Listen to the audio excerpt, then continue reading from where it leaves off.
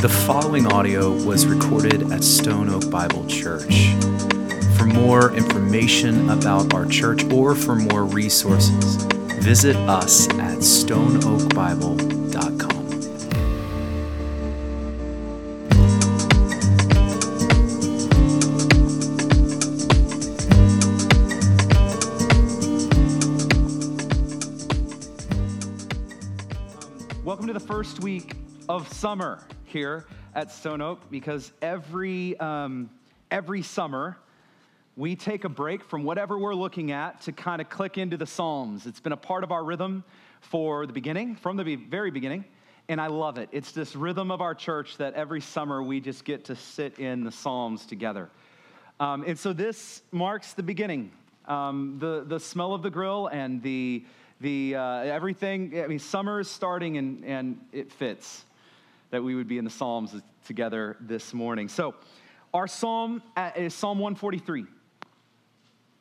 And as we're looking at this, have you ever been in a place when things are just not the way they should be?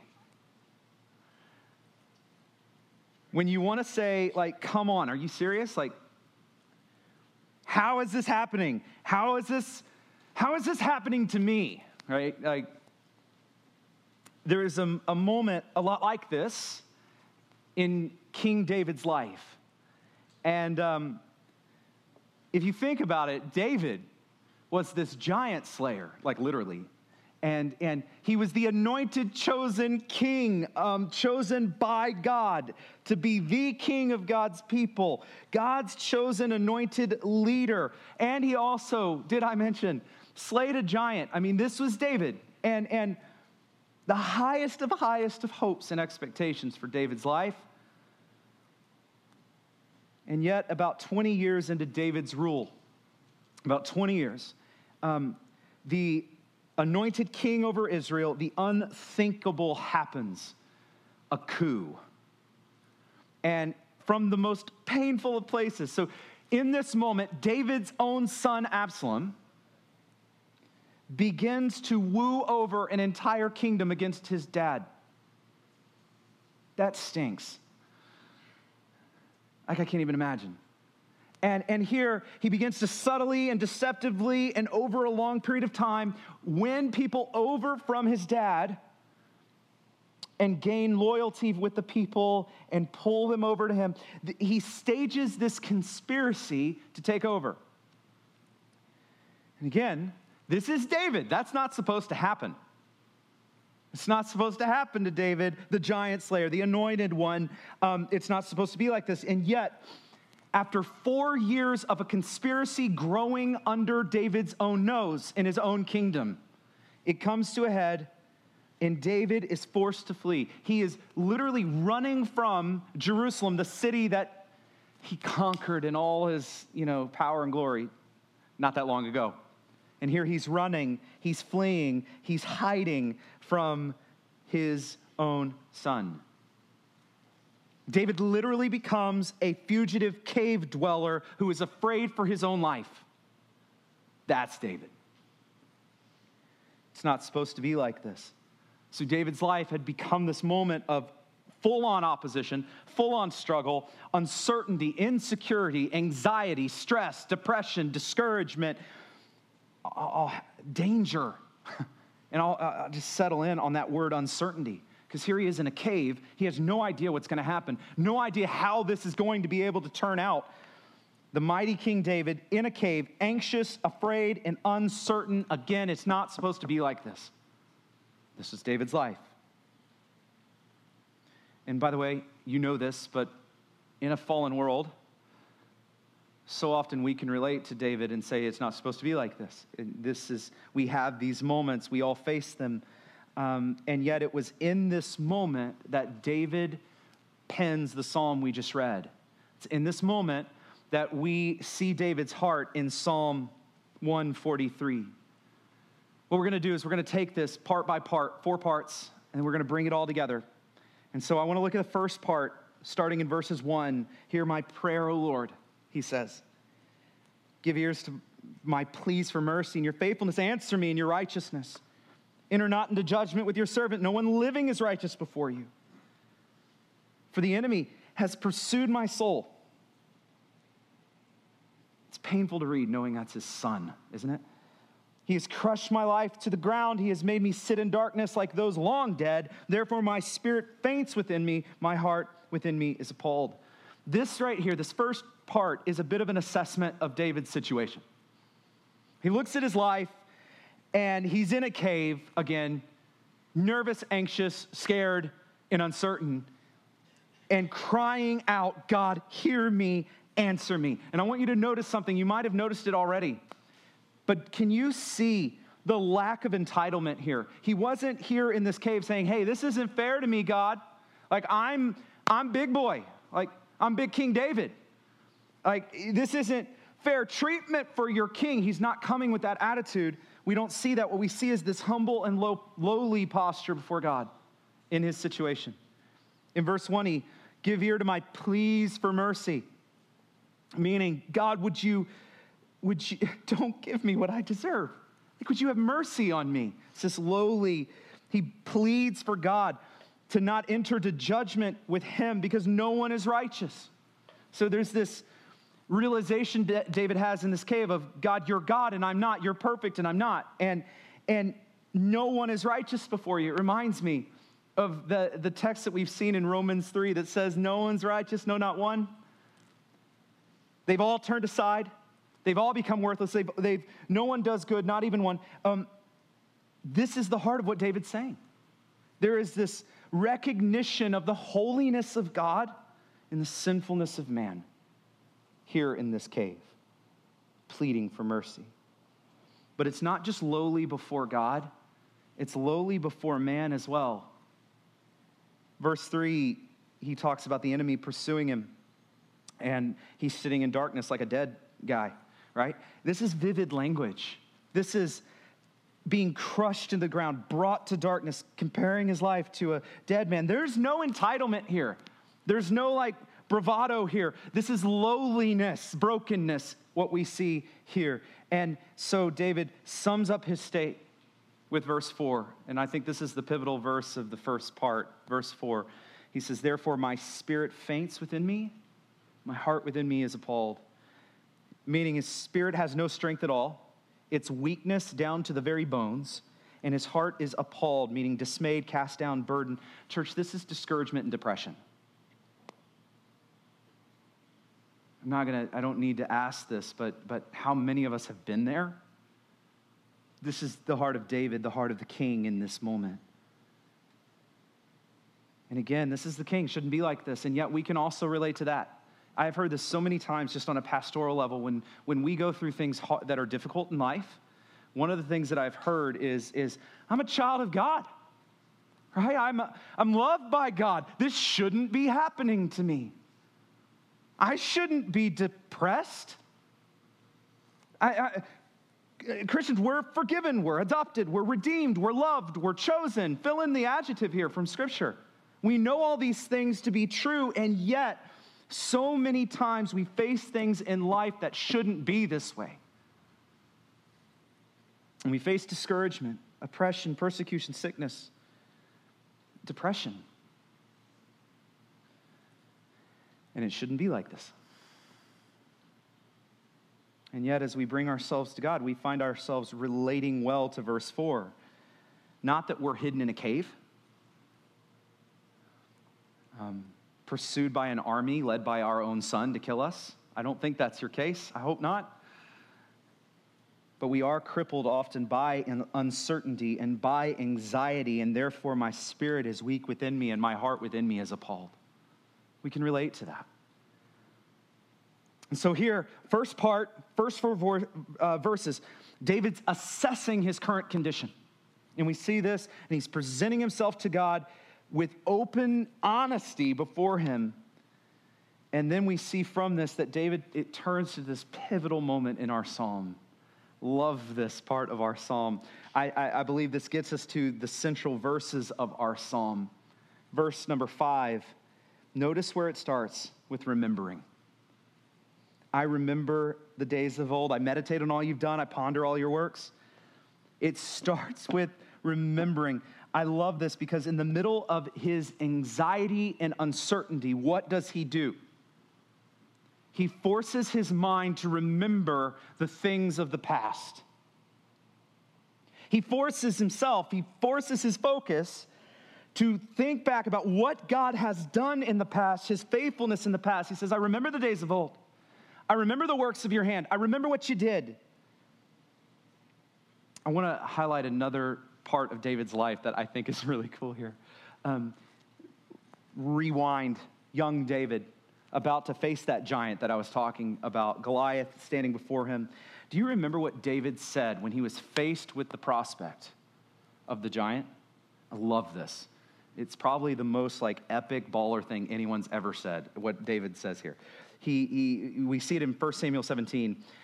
David says to King Saul at the time, let no man's heart fail because of that guy. I'm paraphrasing. Your servant will go and fight with this Philistine. Verse 33, Saul says to David, you're not able to go to fight him because you're your kid, and that guy has been a man of war since he was a kid. This isn't going to end well. And I love this. Listen to what David says. Again, got to be the most epic statement ever. Your servant used to keep sheep for his father. And when there came a lion or a bear and took a lamb out of the flock, I went after him. And I struck him and delivered it out of his mouth. And if he rose against me, guess what? I caught him by his beard. That's so epic. Struck him and killed him. This is insane. Then David says in verse 36, your servant has struck down, Saul, David, I'm here. I've struck down lions and bears. That guy, I got him. He says, that guy, this uncircumcised Philistine shall be like one of them, for he has defiled the armies of God. Now, lest you think that David is here just flexing, saying, I just nailed that lion, I got a bear, they got nothing on me. Lest you think it's him flexing for Saul. Listen to what he says in verse 37. David said, the Lord who delivered me from the paw of the lion and from the paw of the bear will deliver me from the hand of that guy. This is incredible. And so Saul what do you say to that? Well, go, Lord be with you. That's what happens. So what's David doing? He's not saying, look how awesome I am. What David is when he's facing a giant, he says, remember how awesome God is. Remember what he has done. And if he's done that, why would I be afraid? And so David's doing here in the face of this giant. He remembers God's mighty works. And I got to say, church, when the future is uncertain, sometimes the best gift that we have is remembering God's faithfulness yesterday, his faithfulness in the past. It is one of the most powerful things we can do in those moments is to look back. I won't make you go turn with me here, but in Deuteronomy 8, God gives this lengthy instruction for the people of God to do just that. In Deuteronomy 8, God says, the whole commandment that I give you today, you need to be careful to do it, that you may live and multiply and go in and possess the land that the Lord swore to give to your fathers. And then he says in Deuteronomy 8:2, and you shall remember the whole way that the Lord your God has led you these 40 years. You need to remember that he might humble you, testing you to know what's in your heart, whether you keep his commandments. Right from there, God then goes out to list all the things he wants them to remember. Remember my goodness. Remember that how I walked before you in the wilderness. Remember how I provided food for you out of nowhere. Remember how I provided clothing for you. Remember how I delivered you from Egypt. Remember how I multiplied you. Remember what I've done. He goes on and he lists it all. The act of remembering is so central to our faith because we are so prone to forget. And this is why in verse 17, he says, beware lest you say in your heart, it was my power, my might, my hand that got me all this wealth. In verse 18, you shall remember the Lord your God, for it is he who gives you the power to get the wealth, that he may confirm his covenant that he swore to your fathers as it is this day. And just because I'm going to come back here later, verse 19, and if you forget the Lord your God and go after other gods and serve them and worship them, I solemnly warn you today that you shall perish. He says, remember, remember, remember, because you're prone to forget. And one of the most dangerous ways that we forget is when we forget the who. When we forget the who and we start taking credit for all of God's works, that we would forget it was God who delivered us and it wasn't me who delivered me. And here's why I'm dwelling on this so much. Listen, think about why this would matter so much if you're in a cave in despair. If it was by your own power and strength, if that's what you got, if it was all you, and if you find yourself then in a place where you feel powerless, when it's your power, when you face a giant trained in war to kill you, listen, you have every reason to despair. Every reason, if it's you. In other words, when things are out of your control and you forget that God is in control and it is God who does the mighty works, you are led to an incredible amount of anxiety and discouragement. On the other hand, though, listen, when you remember that God is faithful and in control, when we remember that, then no matter what we face, whether it be uncertain or out of our control, even in a cave with your own life on the line, you're able to cling to the truth of God, and you are able to remember who He is, what He has done. This is one of the main reasons why this is so central to us as followers of Jesus. In the difficult times, yes, you can absolutely think back in your own life and think of all the faithfulness of God in your own life. Praise God, keep doing that, okay? But here's the thing, brothers, sisters, we get to open this and literally remember thousands of years of God's faithfulness. Thousands of years and examples of God being faithful to His people that we can draw from and we can stand on and we can remember. And this is what David says, I remember. And then from that remembering, he says, I stretch out my hand to you, my soul thirsts for you like a parched land. I reach to you, my soul is thirsting for you. Listen, we're from Texas, and I know that we've gotten an insane amount of rain lately. That's not normal. If you're new to Texas, that's not normal. Let me show you what normal is. Go ahead and put that picture up. That's normal. Okay, everyone who lives here knows what it's like to go outside and look at the ground and see this. We know what it's like when it doesn't rain and it's just dry and parched. I'm going to leave this up here because this is what David said his heart is like. And for anyone who knows this, what happens when it does finally rain?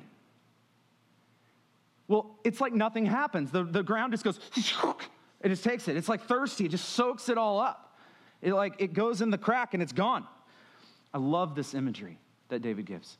I love this imagery because in moments of discouragement and anxiety and uncertainty, we are a lot like that, church. We are a lot like this parched, dry ground. And I'm going to come back to this. This is a drink. This is a drink. The Spirit gives us the water of the Word, and that through this we can remember, we can drink, we can have rain. It's like God places a soaker hose over us in this. This is what David is saying. This is the posture that David takes. His hands are out. He says, my arms are stretched. My heart feels like that. And I just need your rain. I need your rain to fall. And I love that in this moment, in our psalm, your text probably has a little 5-letter word that says Selah right after that. And that's just a moment for us to pause. Don't rush. Pause, reflect, breathe. And wouldn't you know it, that's where God's word places the Selah. Is when we're doing this, our heart feels like that, and we're waiting on God. And then it says, now sit. How many love waiting? Don't lie to me. We don't. And yet we sit and we wait. God, I'm here waiting. So that's our second part. We have verses 1 through 4, part 1. And that's this honest assessment of his situation. Part number 2 is 5 and 6, where David remembers with open hands, soul thirsty for God. Now, part number 3, look at 7. He says, answer me, O God, my spirit fails. Hide not your face from me, lest I go down to the pit. Do you hear the urgency here in this? Don't miss this, because I think this is really relatable. It's not only, God, I need you. God, I have this request that I need you to hear, and I need you to do something. It's not only that. It's not only him saying, I have something really important, God. It's not that. There's also a time-sensitive component to this request, is there not? It's not just, God, would you answer me? It's, God, would you answer me quickly? Quickly. This is urgent. This is an urgent thing. How relatable is that? God, don't just answer me, but answer me yesterday. Like, answer me. Hear me. I just think that this, by the way, I'm about to read verse 8. I got to tell you, this is my favorite verse in the whole psalm. It's probably why I think I chose this one. I love this verse. And I think it's just an absolute treasure for any one of us who find ourselves in what's called a dark night of our soul. Verse 8, let me hear in the morning of your steadfast love, for in you I trust. In other words, it's dark right now. Right now, it's night. Right now, it's the dark night of my soul. God, let me hear in the morning some good news. Let me hear in the morning the goodness piercing through the darkness, sun piercing through the night. Like, in the morning, I need to hear some good news. And I love this because for centuries, God's people, as we have dealt with these dark nights of our souls, have craved the morning. Have you been there? Like, this is dark, but God, in the morning, please let me hear some good news. This is David's cry. It reminds me, by the way, of another book in the Old Testament written by Jeremiah that is a huge, full-blown lament. In fact, it's called Lamentations. It's just a book of lamenting. And it's one of the most excellent examples of a book that, if I could sum it up, is, God, it shouldn't be like this. It's Lamentations. Hundreds and hundreds of years after David's reign, the people of God did not follow after God. They were wicked after wicked and went after other gods. And I read this already, but if you remember in Deuteronomy 8, it says, if you forget the Lord your God, go to those other gods and serve them and worship them. I solemnly warn you, you're going to perish. It happened. It happened here. 586 BC, Jerusalem falls, and the people were taken off as exiles. And so this book of Lamentations is just written lamenting the great loss. And without getting into the nitty-gritty here, the first 3 chapters of this book is just straight up, I don't want to say whining. That makes it sound terrible. It's like God-inspired whining for 3 chapters. It's, we are nothing. We've been brought to nothing. We've sinned. We're destroyed. We're groaning. We're weeping. God, you've forgotten us. God, you did this. You destroyed us without pity. That's what you had. Lamentations is that. And then in the depths of despair, after 3 chapters straight of God-ordained whining, we get to Lamentations 3 toward the end. It says, I remember all that affliction. My soul continues to remember it. But then we have this text, in the darkest night of the soul, verse 21, but this I call to mind, and therefore I have hope. The steadfast love of the Lord never ceases. His mercies never come to an end. And he says, they are new every morning. Great is your faithfulness. It's dark right now, but they're new every morning. The Lord is my portion, says my soul. Therefore, I will hope in him. The Lord is good to those who wait for him. There's that waiting.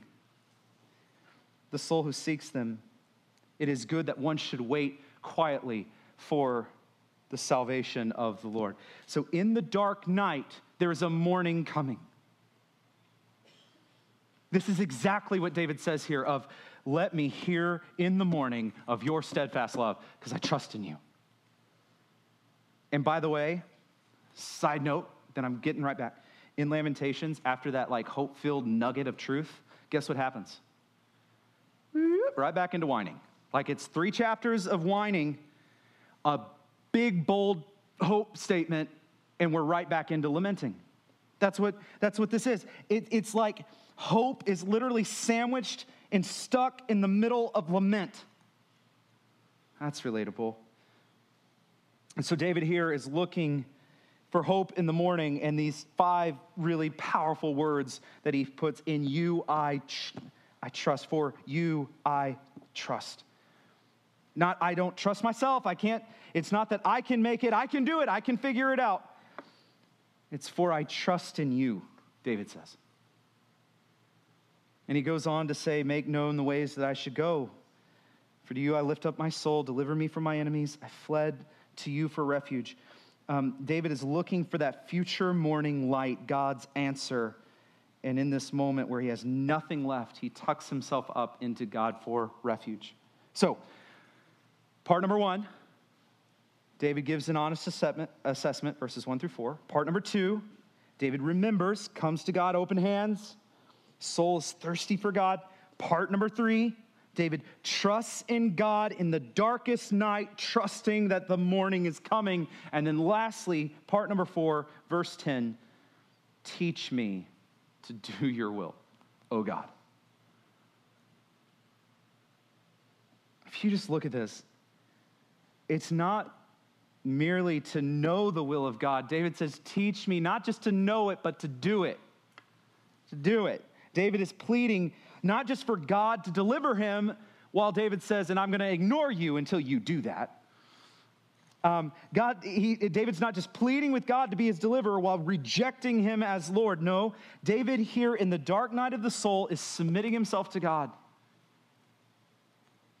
When things are bleak and when things are not the way he was expecting.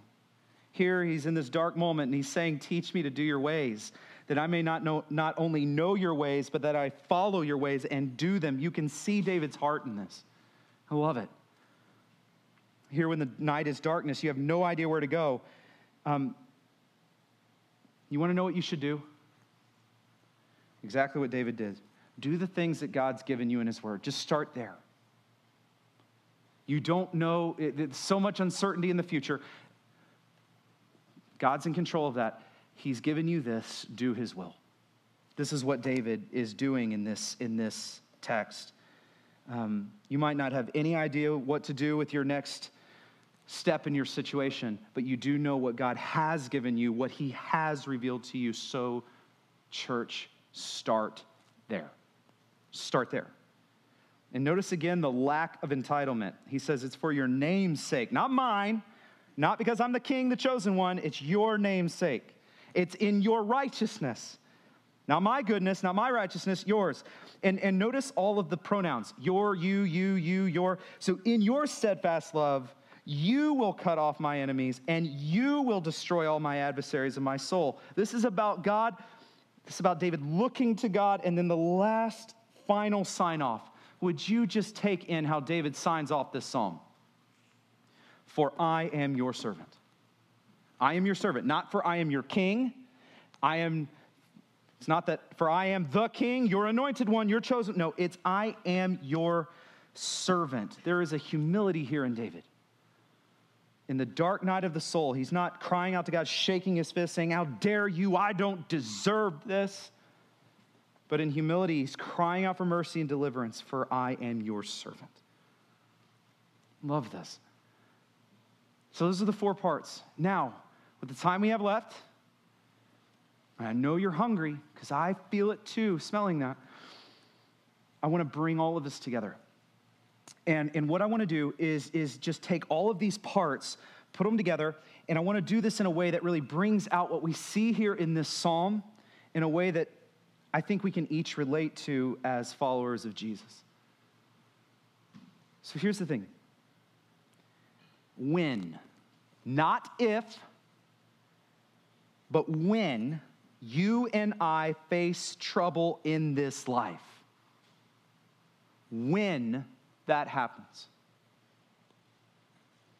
I want to bring out 6 things quickly from this psalm. When you face a dark night of the soul, number 1, come to God honestly. Listen, don't hide away from him. Come to him as you are, that you might hide in him. It is complete nonsense that we would try to hide from God who knows us. And yet so often that's what I do, and that's what we want to do. We want to hide until we got it figured out. And what we see in the Psalms is broken people coming to God in all of their brokenness, where God hears them and can handle it. Did you know that when you're angry with God, he can handle that? You need to know that. We see David's honesty as he comes to God all throughout the psalm. Verse 1, verse 4, verse 6, verse 7. He can handle your honesty because he knows you. He knows your heart. In those hard moments, we can come to the Lord and say, I have no strength left. I am depressed, God. I need you. Please come help. We can come to him in honesty. Number 2, we remember who God is and what he has done. We see this in verse 5. I remember the days of old. I meditate on it. I ponder it. In all of those dark moments, we look back and remember the gospel. We remember what he has done and who he is. We open this and we remember. So come to him as you are, with honesty. Number 2, remember who he is and what he's done. Number 3, repent and follow him. David says, there's no one righteous, no, not one. And notice that then he follows that up with, so teach me to do your will, O God.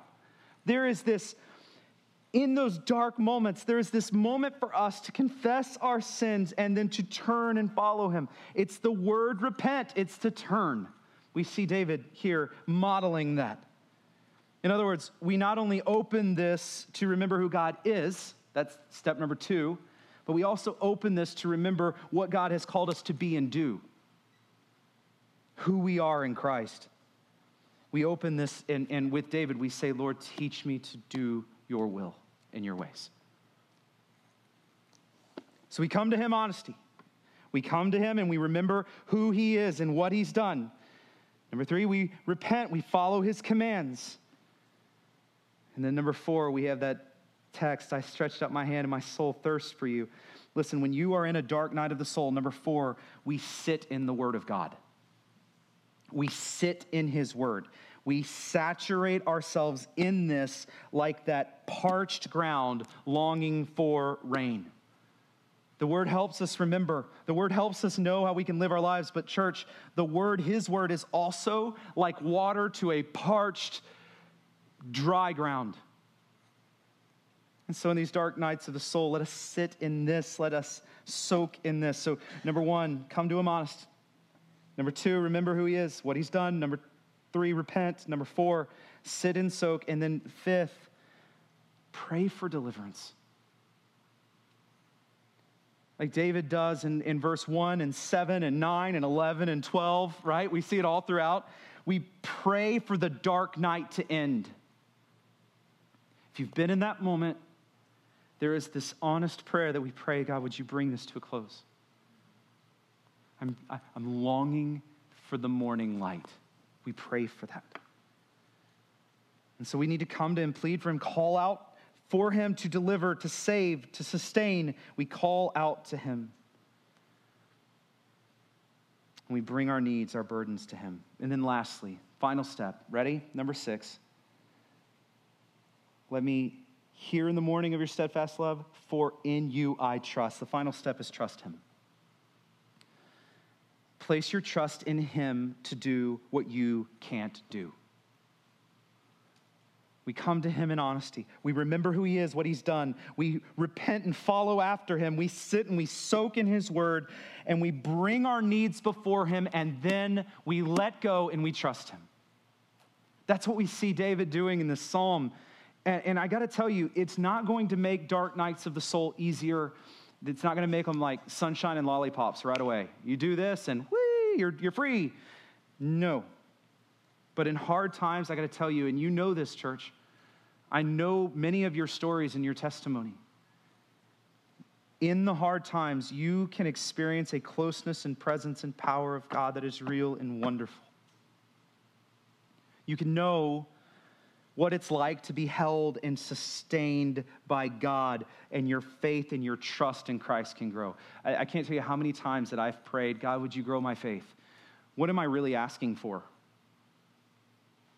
Our faith grows often in these dark moments, these dark nights, when we're going through things that shouldn't be this way. And when we pray, we realize that our God's the same yesterday, today, and forever. And the same God who David cried out to hear is the same God who hears your cry today. The same God who answered David's cry here is the same God who answers your cry today. Those same mercies that are new every morning, same faithfulness that is great. We can trust in him. Now, I want to finish our morning with the weirdest song ever. And I love it. It's a wonderful song. And the reason I want to do this, it's not the normal worship song that you think of. So warning, it's not. But here's the thing. I honestly think that if we were to transport ourselves back several thousand years ago, join David in the cave, I think I know which song he would really be singing. I think this would be the Psalm 143 David moment here. And I know this. You might be here, and this might be your cry as well. This might be your song as well. Guys, you can go ahead and come up here. I'm gonna read the lyrics of this song as we prepare to sing it. This song says, Lord, from sorrows deep I call when my hope is shaken. Torn and ruined from the fall, hear my desperation. For so long I've pled and prayed, God, come to my rescue. Even so, the thorn remains, still my heart will praise you. Storms within my troubled soul, questions without answers. Have you been there? On my faith these billows roll. God be now my shelter. Why are you cast down, my soul? Hope in him who saves you. When the fires have all grown cold, cause this heart to praise you. Should my life be torn from me, every worldly pleasure, when all I possess is grief, God be then my treasure. Be my vision in the night, be my hope and refuge, till my faith is turned to sight, Lord, my heart will praise you. I mean, are you kidding me? That's David's psalm. That's the heart of Psalm 143. I can relate to this in a deep way because this is my heart in those dark nights. And this is why this chorus that we're about to sing is so powerful. It says, and oh, my soul, put your hope in God. My help, my rock, I will praise you. Sing, oh, sing through the raging storm. You're still my God, my salvation.